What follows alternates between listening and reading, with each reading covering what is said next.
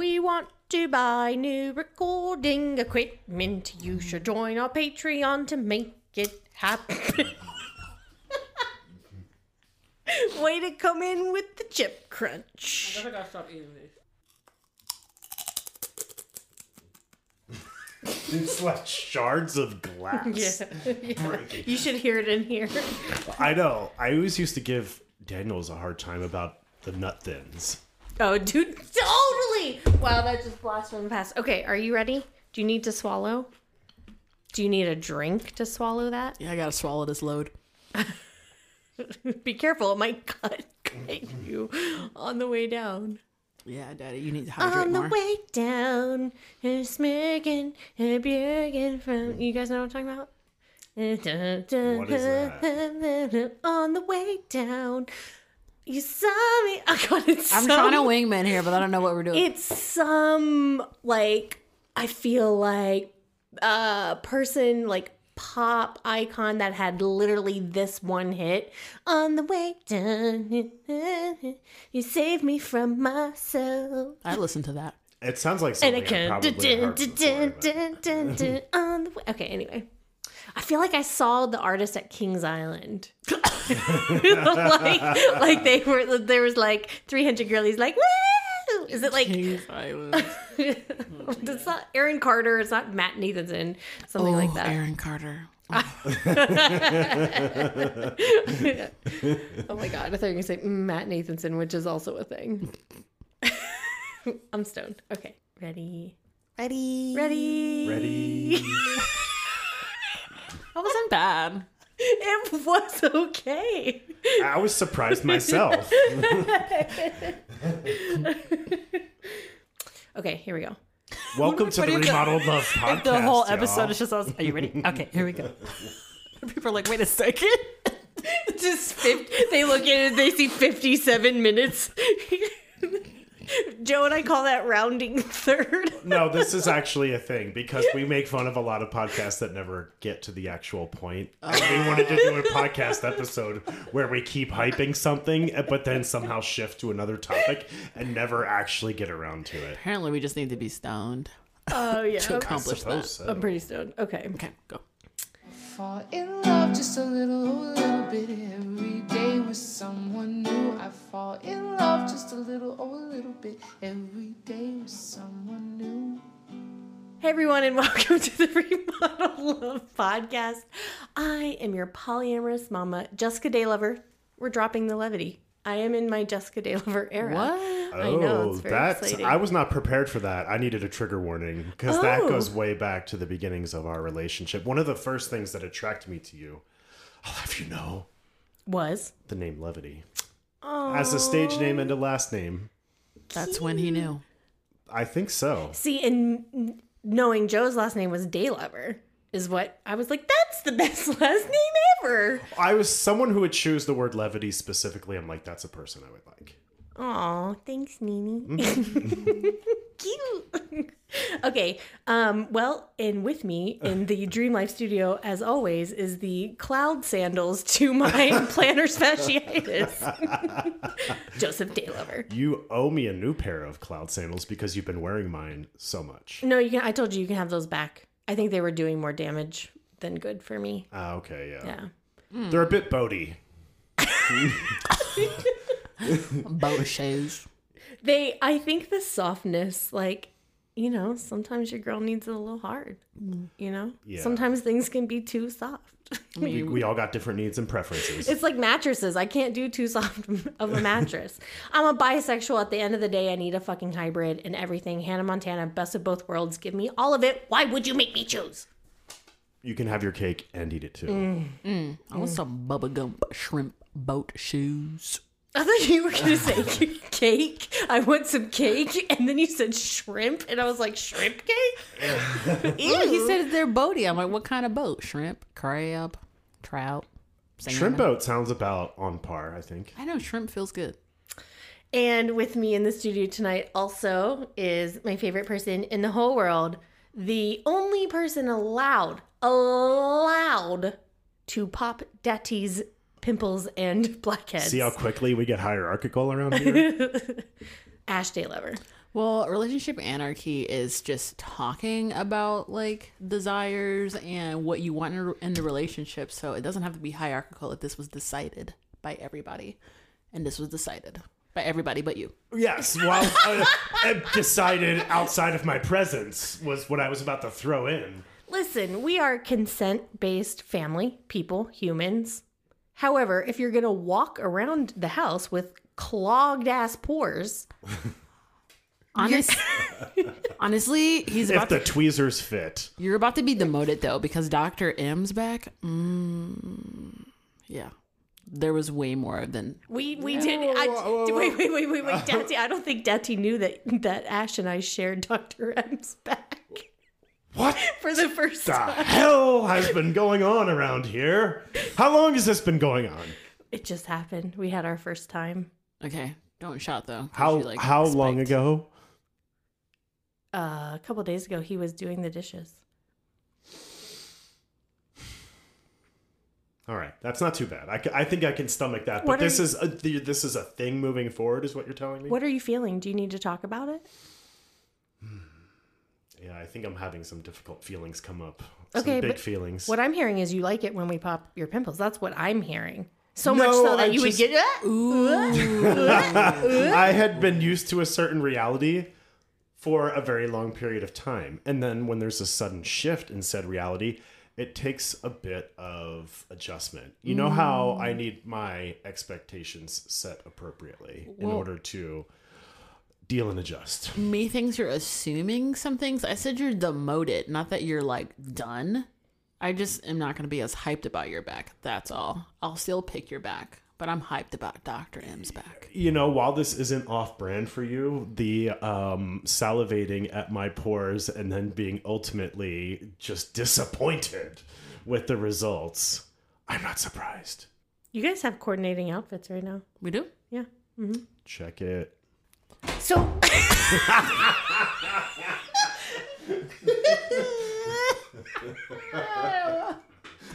I wish the camera was still on. That was very Kramer of you.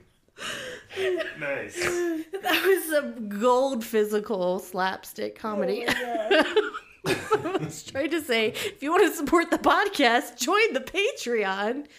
It really helps us when you do that. I have a goal. The Patreon has been such this incredible foundational system on which Remodeled Love has been able to just go explore things in the world of creation and resources that we want to generate and put out into the world. And a lot of times I'm trying to create a resource that I feel like the community needs. Other times I'm like, this is just a good idea in my head that makes me laugh and I want to do it.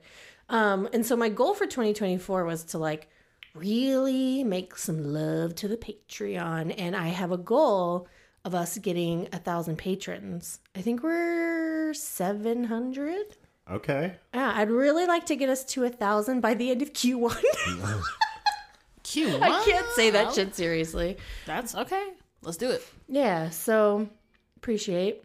Yeah. I think that's totally doable. And you've been kicking ass. We all have on bumping up the exclusive content. Yeah, we've got exclusive podcasts over there now. We're going to do one after we record this podcast. We're going to go do an exclusive and talk about some intense, somebody asked, there was a video that we posted on Instagram of us having a late night hangout, our little polycule after the kids went to bed and just chatting on the bed. And my caption was just nested polyamory is gooey late night conversations with your favorite people. And then in the caption of the post, I said the fact that it was ended by a child who woke up to co-sleep. And when we presented them with their options of who they wanted to co-sleep with, they chose cis. Of all of their options, they chose cis. And that was a whole other thing. That was something for a post later.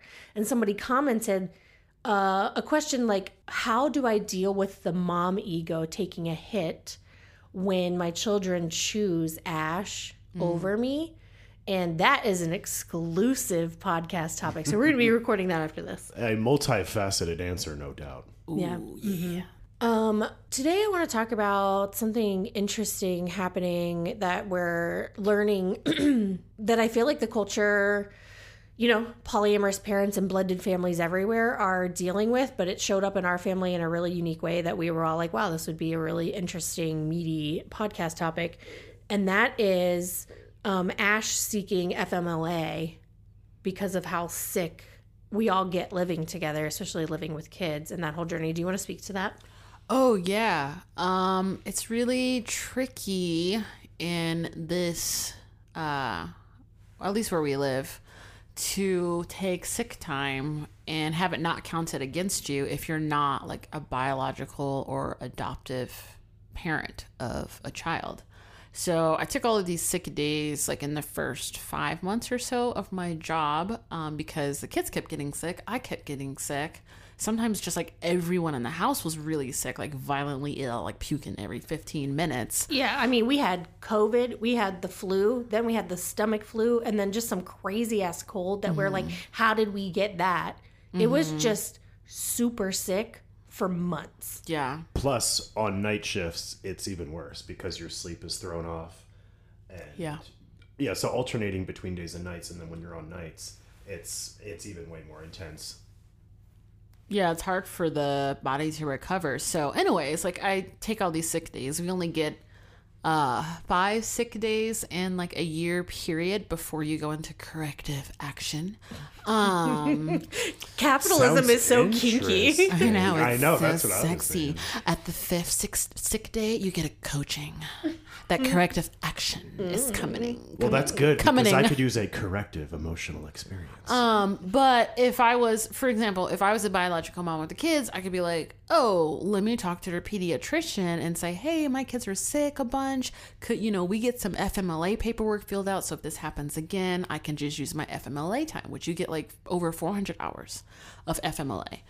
And then it doesn't count against you. Your job is not allowed to know like why you're gone. You just say FMLA. And it's covered without all the punitive consequences, like your raise being jeopardized if you go over your sick days. So in a way, we're curious to see if our kid's pediatrician will work with us with this unconventional dynamic. Yeah, and so it's up to the pediatrician whether or not like they decide to do that. And what's interesting is, I'm an entrepreneur. I work for myself. I don't need it.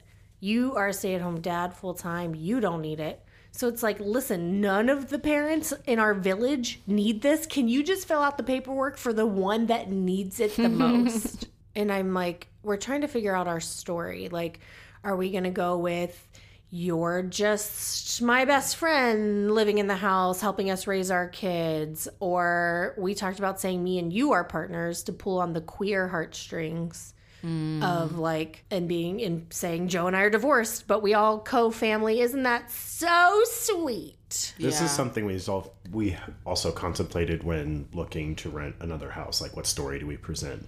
And that was one of them that was considered because it sounds more palatable to kind of mainstream narratives. It sounds wholesome. Yeah. It sounds wholesome. It sounds what's the word? Yeah, palatable is the word. Yeah, because one of the issues is when you're outside of like someone's semiology, so to say, then you can very quickly get into this realm of like your dynamic being taboo and then also being like even worse, like perverse. And then people can have like just implicit bias against your dynamic. So it's tricky navigating these systems, I think, and figuring out what to say that gets you what you need that would be available if we were in a country that allowed 3 parents like at the same time, like legally. Well, and like also y'all know that like you don't even have to be, connected to us in any way.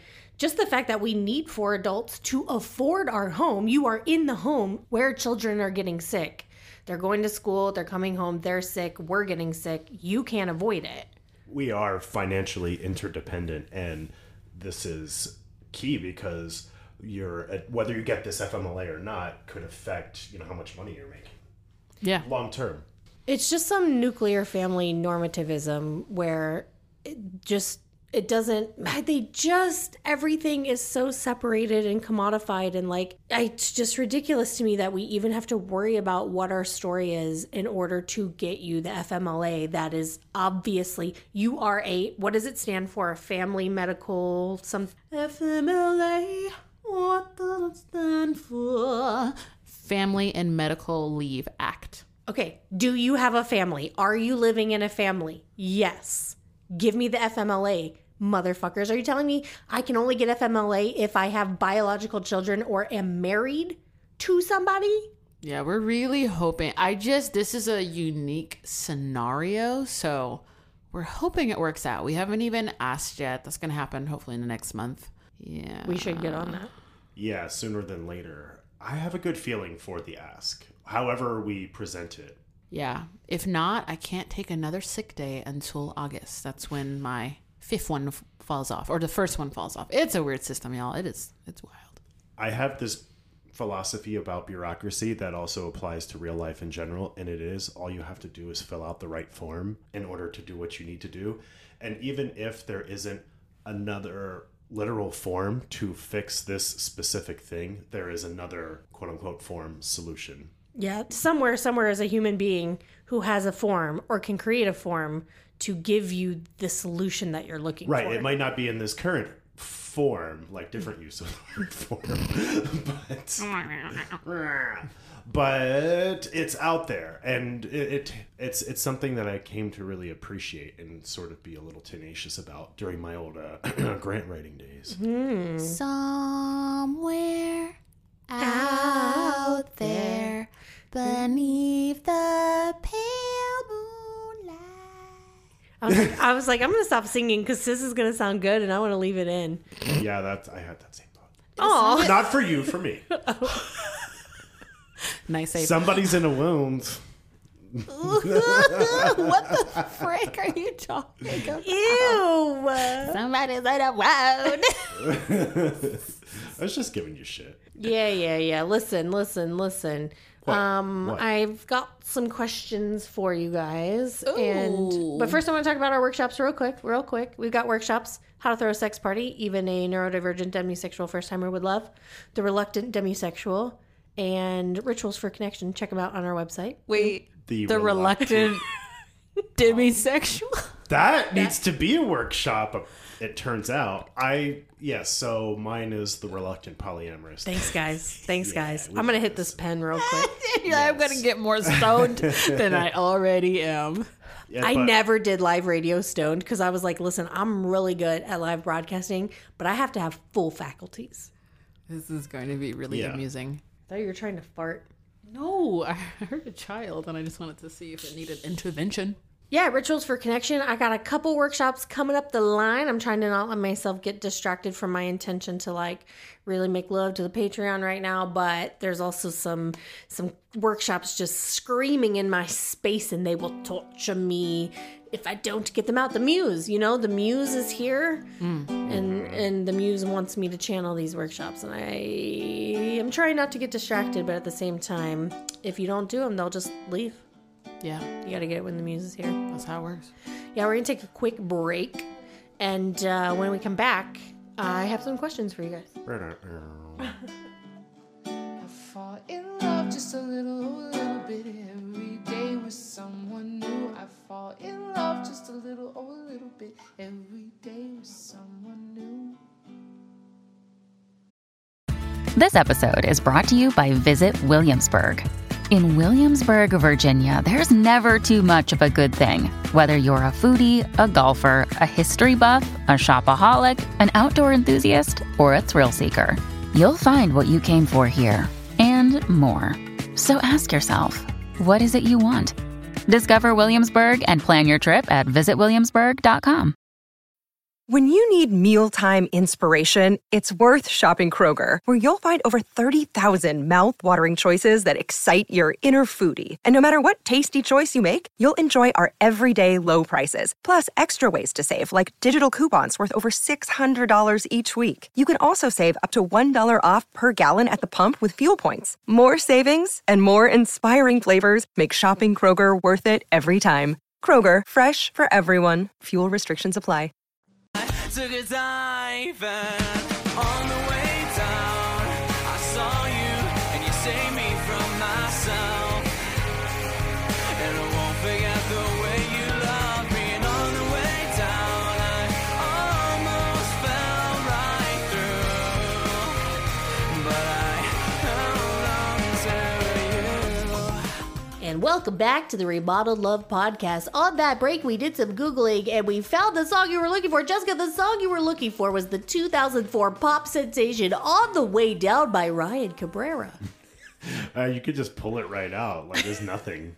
2004 was The 11. character? Yeah, the radio voice, the cadence, the delivery. Oh, yes. Thank you for noticing. What were you saying, sis? I was 11 years old. How old were you, Daddy? I would care not mention.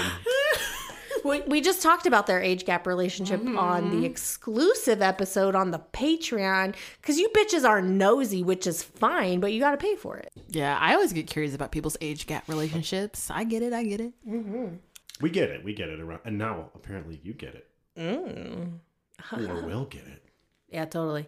Ooh. I got all kinds of good content on the Patreon this week. We just went to, Dr. Em and I just went to our first like really big sex party together, which is what we wanted to be podcasting about tonight. But the mad scientist is literally at his lab right now doing mad scientist things because he's on a really big deadline. And he's so sad to not be here in this episode tonight. I could tell like he was like, well, maybe if I come home and da-da-da. And I'm like, baby, just stay. Gotta focus. He knew it was the right call and he appreciated it. And I also forgot to introduce Old Man Hank. Old Man Hanky Hank. Hankerson. Our senior rescue. We only rescue senior dogs. This is a super fun fact about the Day Lovers. We've been rescuing senior dogs since 2008 and we don't have them for long, but they are the best. They are the best. And Hank, and every time I think it's not going to get better. It always does somehow. It's just somehow, and Hank is the bestest boy. Way, yeah. Mm-hmm. Before Hank was Lucy. Before Lucy was Nick. Yeah, Pickles. And before Pickles Was the home bear. was Homer. Homer J. Oh, he's just over there snoring. He's too cute. I love him so much. Okay, so my questions for you guys was, what lesson are you learning in polyamory right now? What lesson are you learning in parenting right now? I can start with parenting, and one of the larger shifts that I was putting some words to for the Cup of Joe has to do with moving more toward consequence-free parenting, and by that I mean, or I don't know what the exact, there's a term, right? I don't Pause. know. Cup of Joe is your diary on our Patreon for the reference. Yes. So Joe that's releases correct. a diary entry a week called Cup of Joe. So this is your last entry that you're talking about right now. It's just something I'm writing on for it. I haven't put it out there. Oh, okay. And is there a specific term for this? Non-coercive. Non-coercive. Parenting is one. There's a lot of different terms. All the terms you can imagine, but non-coercive, collaborative parenting. Yeah, basically finding other solutions or ways of handling things other than taking away privileges, sort of these non-natural consequences. I'm not talking about like if you're hitting your brother, it's a natural consequence for me to remove you from this, like, so that to protect someone else from getting hurt. That is a natural, like, you're going to be moved against your will. That's a natural consequence. I'm trying to get away from unnatural consequences. And it's really improved my relationship with our eldest quite a bit. And so When did we pull consequences officially? It was like a little bit after you got here. I think it's definitely been, I won't say a work in progress. I think there's been ebbs and flows for it. Ash is like, you haven't pulled consequences. Just don't give yourself fucking credit. When did we like, there was like you're right. I mean, I fail most of the time, but there was like, it was after you got here that philosophically we were like, ooh, we should do that, which we learned from you.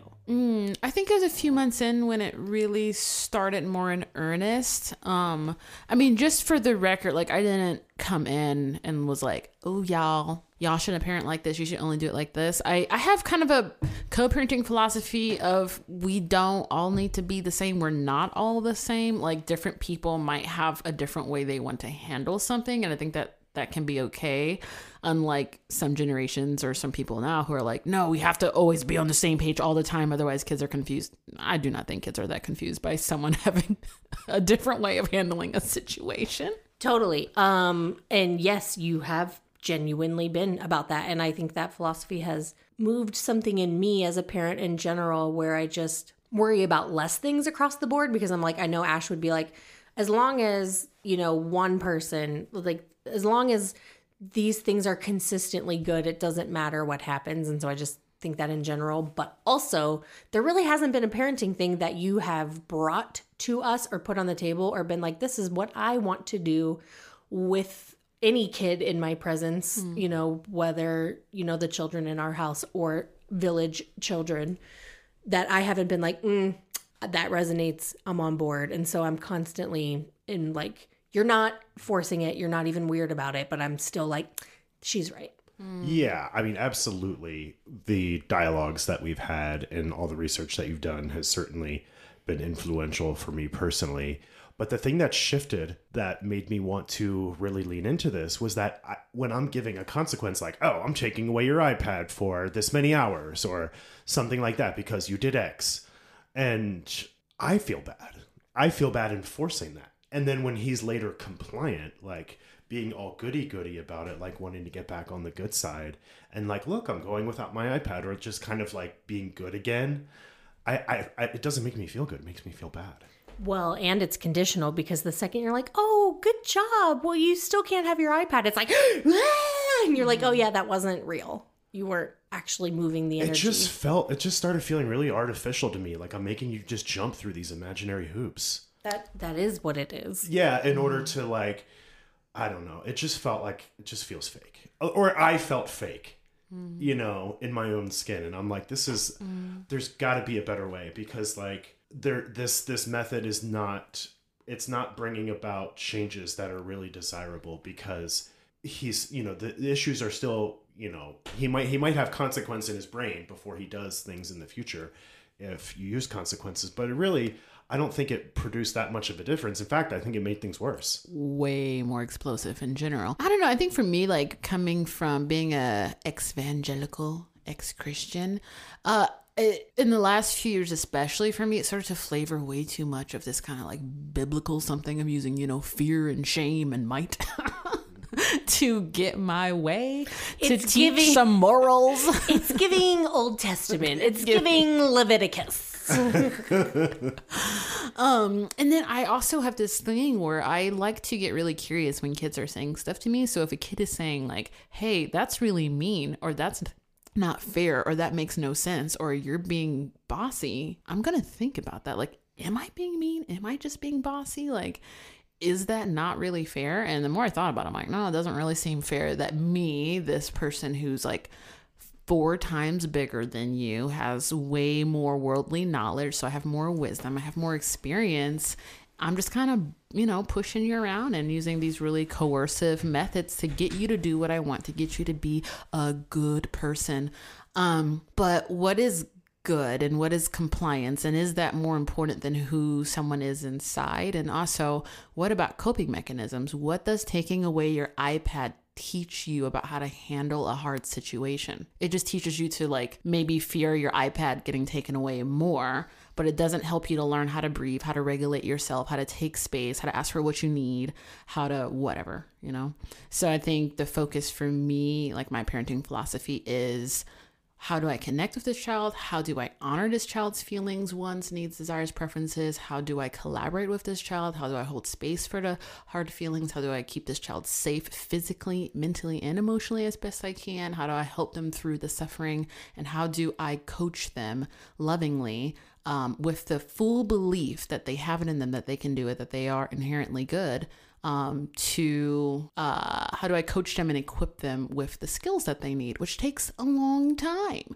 It takes actually a good deal of your life to learn all of these coping mechanisms and skills. Dude, that was a whole ass word. Yeah. Yeah, like, because here's the thing is, so we're saving it for the exclusive episode of like, how does Jess deal with mom ego? But I'll just tell you right now, Ash is the better parent, and I'm just really fucking grateful to have them around. Yeah, 100%. I mean, I shudder to think about, you know, if we never met, if this never happened, like what kind of family would we have? Like, how would our kids be? Because the more I saw it and looked at it, like, I'm not teaching, when I'm doing this, I'm just teaching them compliance. I'm setting them up later on to be a good worker, a good capitalist, to just be compliant. You know, that's what I'm not teaching them about like value or how to be a good person, or how to be considerate or thoughtful or self-aware of yourself in a space. You know, I'm just teaching you to follow orders. Yeah. I'm definitely working on incorporating this concept of like, thank you for your no, right? Like, thank you for not doing something that doesn't make any sense to you, actually, because that's something we can talk through and we can work through. And if I can't explain it to you, then you shouldn't have to do it, because otherwise I'm parenting from this authoritarian place, which is where all my trauma stems from, is from parents who were like, because I said so, and you questioning that is actually so offensive to me that now I'm going to double down. So instead of trying to connect you or make you believe that you are even worthy of having something explained to you. So then it just like creates an oppositional, defiant, especially autistic child. Ugh. And this new approach, I mean, Aslan still does the same behaviors. I mean, but what's different is our relationship has shifted. There's more trust. He'll sooner stick with me when I'm trying to hold him accountable instead of like try to run away. He'll tell me what he did. He's more honest. Like he's not afraid to tell me about the stuff he feels bad about. Because he's like more likely to look to us for help with it. So he's like more truthful about, you know, the big, bad, scary, shitty things he does, because when he knows that we want to be right there with him, we're on his team, we're on his side. And two, he knows that we might have ideas. Before, he could care less about our ideas. He's like, I don't trust you for nothing. You know, I do trust you, right? You're my most trusted people. But when it comes to the things that are vulnerable and feel scary or shameful inside me, I don't trust you.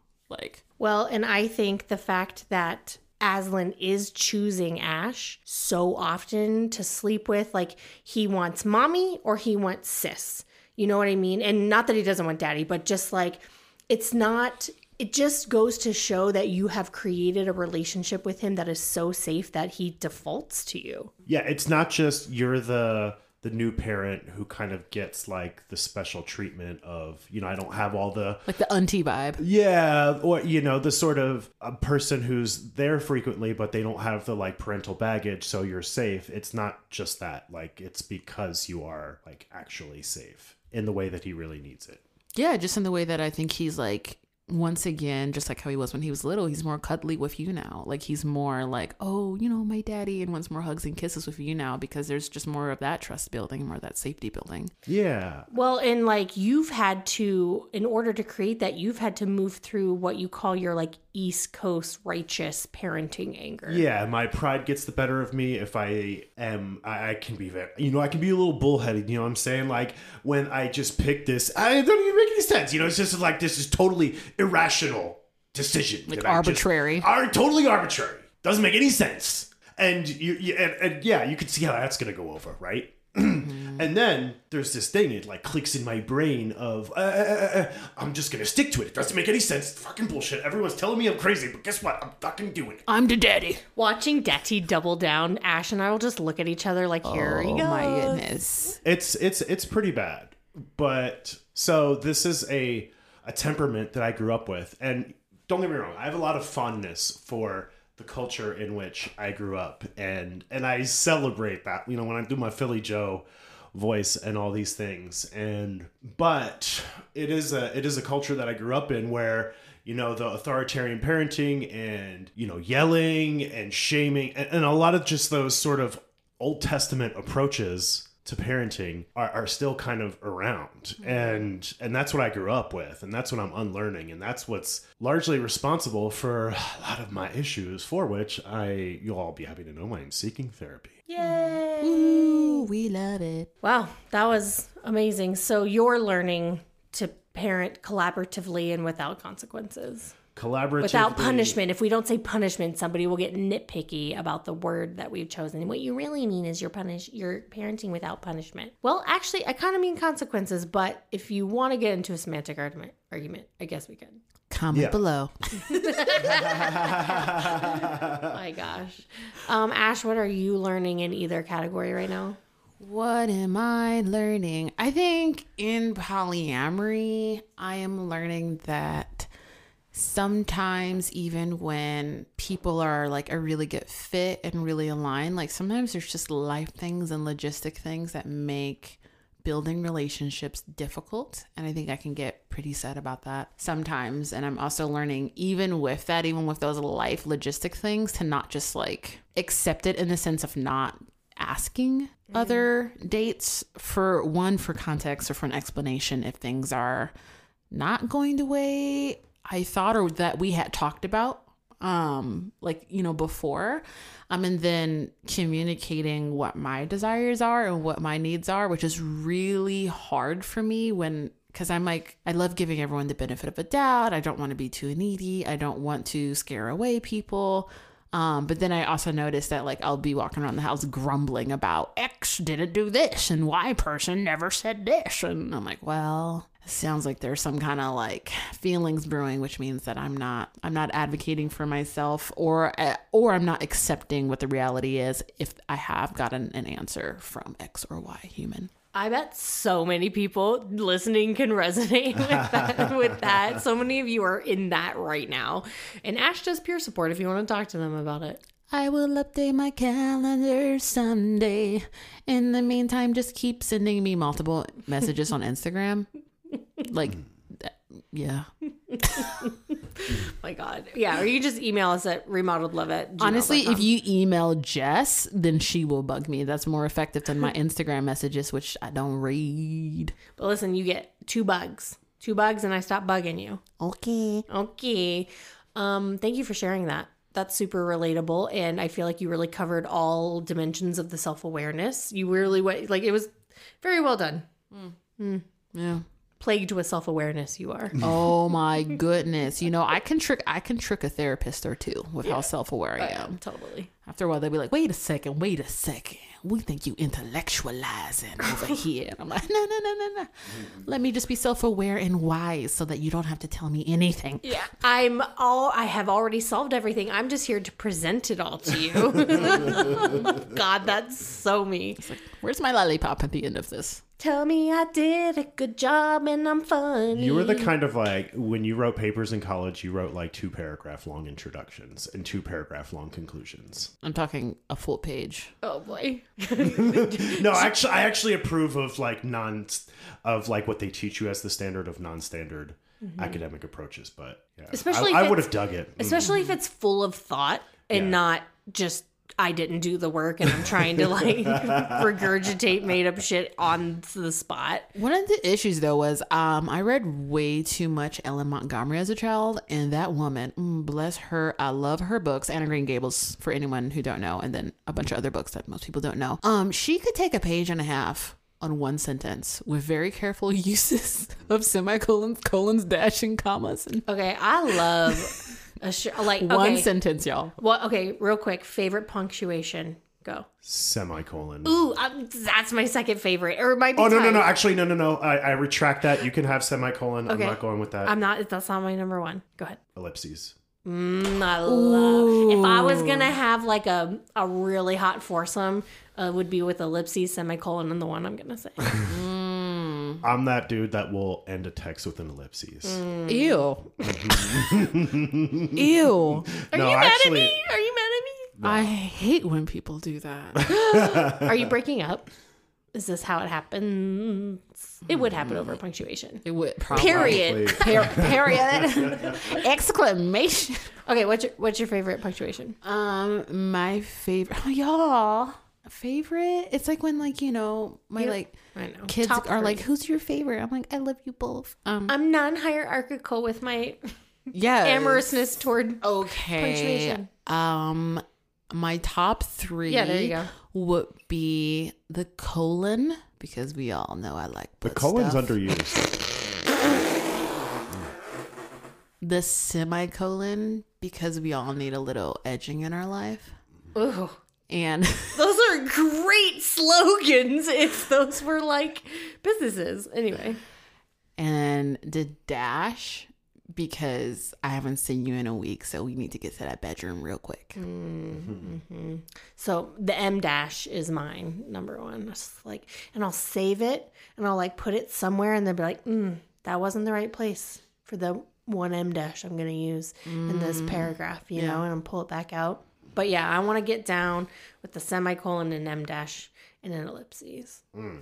You think that's sexy, don't you? Oh yes. was thinking like, how can we throw some brackets in there? I mean, come on now. Brackets This are whole podcast so- could just be about punctuation.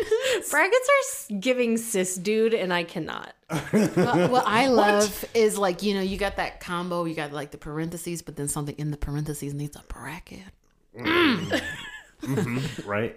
So anyway, Oh. what am I learning about parenting right now? I didn't have an answer ready, and now I'm gonna have to say the one that came up naturally. Exciting. I guess just that.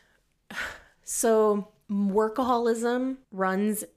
I am literally in the middle of a sentence right now. Well, Joe is like gesticulating. Joe is like, I'm getting ready to talk about my deepest trauma, and Joe's like, "Hey, can you pass me the weed pen? Me first. babe, can you pass me? Do we need to take a? Let's just all take a hit." I thought you were just really leaning in, listening to her.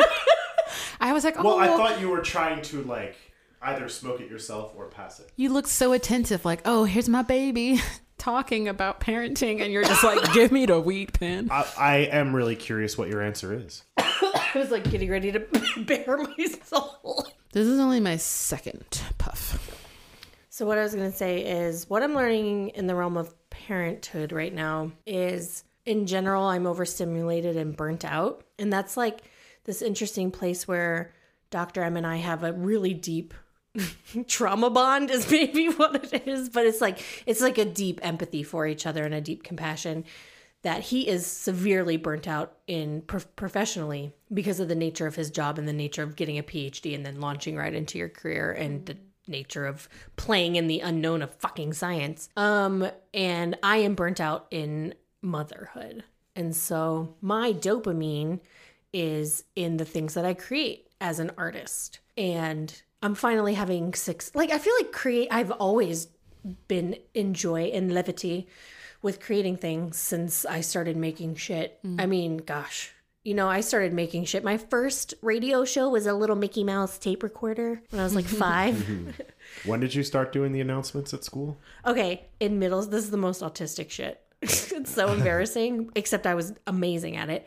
I convinced the front office ladies of my middle school to let me do the afternoon announcements. Good afternoon, Green Lake Middle School. Here are your afternoon announcements. Bus 5 is gonna be late. The choir has moved to the gym. I don't know, whatever. And I was so good at it that they let me start doing the morning ones. Oh, snap. Promotion. The cringy thing is that I walked around thinking I was so cool. And I'm sure that was not cool. Yeah, I mean, that's like me at church, like running the soundboard and, doing tech stuff for like worship leaders. And I was a worship leader too. Thinking I was like so cool. I'm like, you know what? I did all the PowerPoint like presentations for this like Love Jesus song. Everyone must be looking at me like, who's that girl up in the booth? That girl? La, la, la, la, la, la. No, it wasn't. So samesies, this is why we're twins in weird ways. So as an artist, I've made a lot of really cool shit in my time that like nobody ever saw, and so now a lot of people are seeing my stuff and it's very satisfying. There's a lot of dopamine in that. I've also been an entrepreneur for 18 years and I'm finally like, holy shit, I can provide for my family. There's a lot of growth happening in that world. And so the dopamine feedback is really, really intense inherently and also just by the nature of it. That was kind of repetitive. Anyway, and workaholism runs in my family. So I have a pretty extensive family trauma history. I don't know a single generation in my family line that is not severely emotionally traumatized, if not more. And I think one area that we were blessed is that alcoholism and drug abuse was never a coping mechanism. It was always work. So I already have workaholism kind of in what my family uses to distract from pain and hardship and things like that. And so I'm burnt out, and I often find myself asking the question that many women and mothers and birthing people legitimately ask themselves, like, and deserve to ask, which is who would I be and what would I have been capable of achieving if I had not become a mother? Yeah. And so that, and some people, like, you can see the way that motherhood completely changed the course of what they may have been able to like bring to the world. And that is also super capitalistic. Why am I orienting what was I capable of? Because raising 2 fucking awesome children is also, if not more, like, wow, amazing thing. But that one doesn't give me the dopamine. Does that make sense? Yeah, absolutely. Right. What's our metric for deciding if our time is well spent in these areas or not? Like, where are we deciding from? You know, from a material standpoint, or just from maybe like a maturity, or just like a wellness place, or the quality of our relationships. Like, what's our barometer for evaluating, okay, this is a good like dispersal of my time? And yeah, I think to some degree, like almost no matter how woke you are, you're a product of this culture of media that perpetuates and continues this idea of like lost potential in motherhood. So I think that I don't know that many people who can escape from that with the constant bombardment from birth of that. Yeah, God, totally. And it just makes me feel, so I know whenever I talk about my relationship to motherhood very honestly and very vulnerably, I get messages saying, you've made me very uncomfortable. I am very triggered. I need to unfollow you. And then I get even more messages from people saying, oh my God, thank you so much for saying that out loud. So if you're listening to this right now and you're feeling very triggered about my relationship to motherhood, I really invite you to look at that trigger for yourself, because yeah, why does that upset you so much? It happens every time, whether it's a reel, a TikTok, a post, I get both messages. You know, what is it? It's yes and, right? I think some people get in their feelings about those like really vulnerable thoughts because they assume certain negative things that it implies, right? Yes, you can feel like you've lost your potential, or like the ceiling is lowered as a mother, and you can absolutely love your kids and, you know, couldn't live without them, right? So I think sometimes people are like, well, if you're saying that, then you must also just like somebody told me, how are your kids going to feel when they grow up and like listen to this media that you've created? And I'm like, well, it won't, they'll know. I'll be in conversations with them about my relationship to motherhood, especially if it's something that then changes their path. Like, I am a neurodivergent mother who didn't know any of that until I had neurodivergent children, and we lived in a state of overstimulated each other back and forth for infinity. And like, hey, that might be information that could change how you feel about the decisions you make when you grow up. And it's also so interesting, right? Because I think people do this all the time as parents, but they don't say it explicitly. So they'll be like, well, I was a dancer, and then you came along and I decided to stay home with you. How I miss dance and the stage, right? So we say it in this way where children will be like, oh, okay. Oh, I guess, am I the reason you gave up your dreams? Am I the reason you never went to college, Dad? You know, because you were, working at the factory for, 18-hour days. Oh, wow, you really wanted to do stuff with your life, versus someone like being a bit more honest and like walking and talking through that with you and saying like how they really appreciate you, but they're also, coming to terms with certain changes in their life, which is just life. All of this has the trappings of capitalism for me, and achievement culture, imposter syndrome, because like kids, that's just the ultimate. What would my life have been if I hadn't done this? What if I hadn't married this dude? What if I hadn't gotten my degree there? What if, on and on and on and on, because we're always plagued with these doubts, and maybe it's the sort of like trauma that we're all undoing of trying to just know that we're enough and we don't have to like achieve in order to prove that. Yeah. Except for you, maybe this one person listening to this who was not plagued by any of these doubts. And it's like, what are they speaking of? It's the greatest thing I have ever done. I always feel completely confident with all my decisions. Yeah. Who are these people in this agenda they're pushing? Yeah, no, I mean, so you're assuming the kid's going to hear that and be like, oh, all butthurt and hurt about it. The kid could listen to that and go, oh, like, you're putting that on me? Like, what about, like, wake up? You know what I mean? The kid could just as well have a more empowered stance on it. Every yes brings a no to something else. Totally. And also part of the trigger is like, you can be a good mom and be like, this is a hard thing for me. I'm not doing great. I'm not loving it. I'm on a lot of meds. Multifaceted.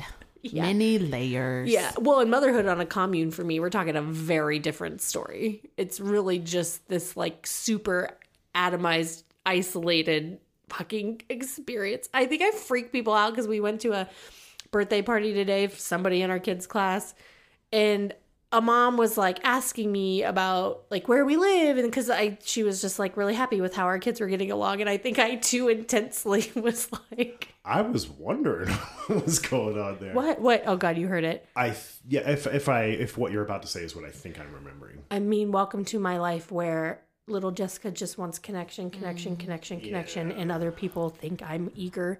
And you used to tell me that. Oh, Do you remember that? Yeah. You told me all the time that I was too eager. I was triggered. Aww.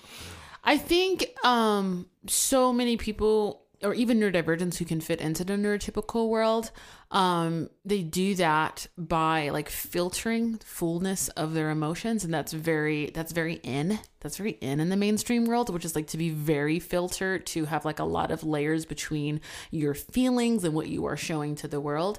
And some of us neurodivergents, even when we're generally good at masking, are just never good enough to the neurotypicals, and they don't know what the fuck to do with like, wow, that is a real intense emotion.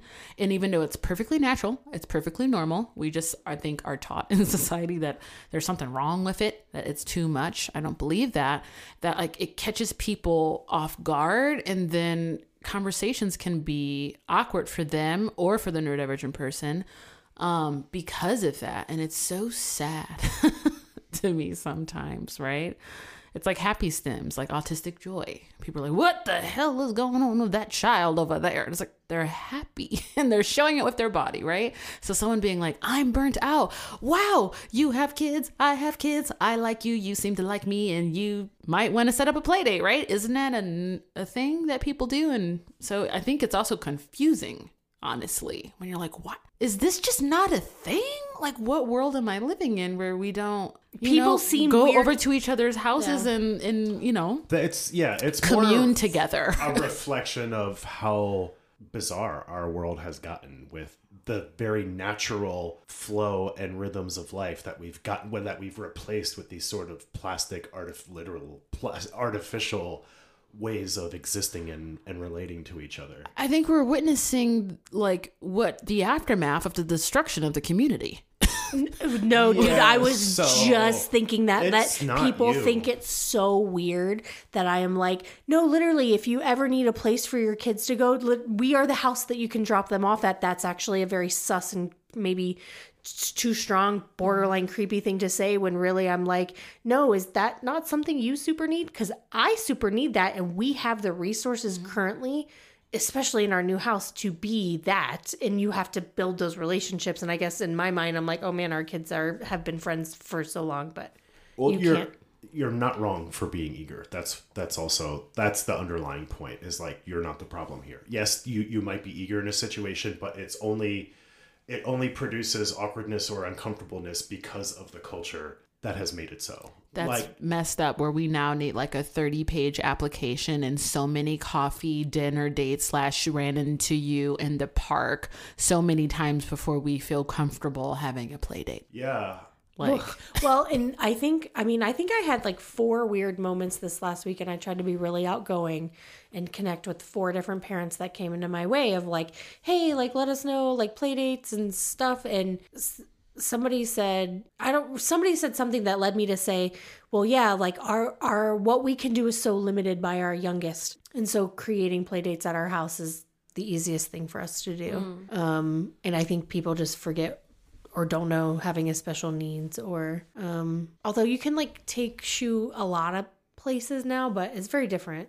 I think what I've noticed, just like as a nanny, babysitter, and then just like observing people. I think a lot of people just have this kind of guilt fear thing of just feeling like their kids are going to be too much of a burden for someone else. So I think that we've also have this thing of just not, because we socialize less, I think as a society, I think we're seeing less. We're seeing less of what is normal in children. And so then we think that our kids are special. Like all your kids are special, but we think our kids are just some like big disruption or something. So then, well, no, I don't want this play date, or maybe it's going to be too much on me. So I just think our tolerance and our ability to, handle what for me is just like normal development in kids is low. Also, throw in the fact we're very non-traditional family. We have time to be with our kids. So therefore, we're in need of like more solo time. Oh, true. Whereas most parents, they're both working, all the kids are in school or in daycare, and they have blood family in town that will take them on the weekends. So it's like, they good. Yeah, maybe they don't see their kids. Maybe they're like, I miss my kids. I don't really want them gone. They need more time with their kids. Like they're probably likely in a very different scenario. Maybe. Yeah, some of them. That could be playing a role too. So it's all the more reason to not get in our head about, I'm just embarrassed because I definitely just 0 out of 4 this weekend. Or it was like good until I got a little too eager, and then they got like weird and sus. And I don't know, autistic mom, you're probably going to think I'm weird and sus. And if you look me up online, you're probably going to really be like, well, can't go over to their house. So. All that withstanding, I know how bad it feels to have those interactions and to be in your head about it. Because of your drive and how you advocate for yourself, we now have 2 solid, steady families of people we love where we exchange play dates. And it's just going to keep growing from there. I appreciate that. I don't know how I'm going to edit this together because I'm going to take a huge chunk of that out, but I want to keep some of it because it was really good. So if none of that made sense, these 2 were just walking me through. I got a little triggered when Joe affirmed that I was like weird to another parent today in trying to experience some nuclear fusion. And I probably have to learn how to mask a little bit more. Or more to the point, you could have been, I perceive that you might have been read as weird, not that you were being weird. Ugh.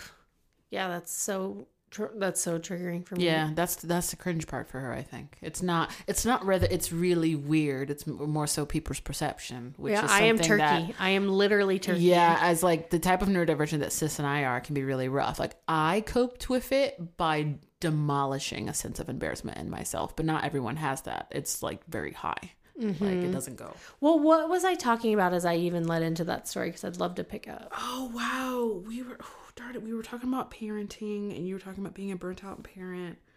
Yeah. You started telling the story to acknowledge the weirdness I think that you felt. And then I said, oh, when it was it this? And then you're like, wait, what are you talking about? And that's when we got. Yeah, okay. I was just maybe making the point that other people don't seem as eager. Yeah. Simply, not everyone seems to be as interested in communing together. And we talked to some that are, my so-and-so in-law or whoever takes them every weekend or every Saturday. And we're like, even if my so-and-so in-law was in town, I wouldn't trust most of them to take my kids. So I'm like, man. I mean, one weekend a month or, would do so much. Yeah. And maybe just people have, because the first parent that I had 4 attempted connections with parents this weekend, and it was like all of them were good. And then there was like a moment of disconnection. And the first one was somebody who was just like, yeah, they get along so great. We love having them over, blah, blah, blah. And then I, asked about extended family, and they were like, oh yeah, like that's why we moved back here. My parents are up the street and my in-laws are just down in South Reno and they're super involved. And I was like, wow. And he mentioned how he was like, yeah, I don't think we could ever go back. Like, I don't even remember what it was like before that. And I was like, yeah, that's me with having 2 extra parents in the house. I'm like, I can't even, how did we do it? How did we do it? I don't know. Well, even with like this feels like a bracket ending. As humbling as this is, it's kind of a clunky brackety ending to this episode, but it's like midnight and we're well over the hour mark. Maybe after editing it, we'll be just right. I think so. But I do want to go into an exclusive episode. So go check out. We have some amazing exclusive content up on the Patreon right now, including exclusive podcasts. I did a 40-minute, and it's edited, so it's like delicious, 40-minute diary entry about what I'm learning in polyamory right now, which is my fear of expansion. So that was a question I didn't get to. You guys didn't get to your other 2 questions. So I'd love to do an exclusive episode where we talk about, I'm going to answer my fear in polyamory and the sex party with Dr. M. That's going to be a future episode. And I want to talk about some motherhood stuff. Mm-hmm. Yeah. We still have not gotten the story of what went down at this sex party. We've been waiting for a week. I wanted to text you guys all the juicy details because other people got the juicy details. It's just you guys who have it. And I was like, we have to save it for the pod. We have to save it for the pod. And we didn't get to record that episode tonight, but there is an episode coming with the details of this just incredible sex party that we went to. I'm just mind blown that this thing exists. Please do not email and ask us what it was. We will not be giving any details. That is one of our very strict boundaries. We will be keeping the experience to just what he and I experienced together, and it was amazing. And can I tell y'all, so we're we're a household of 4 best friends.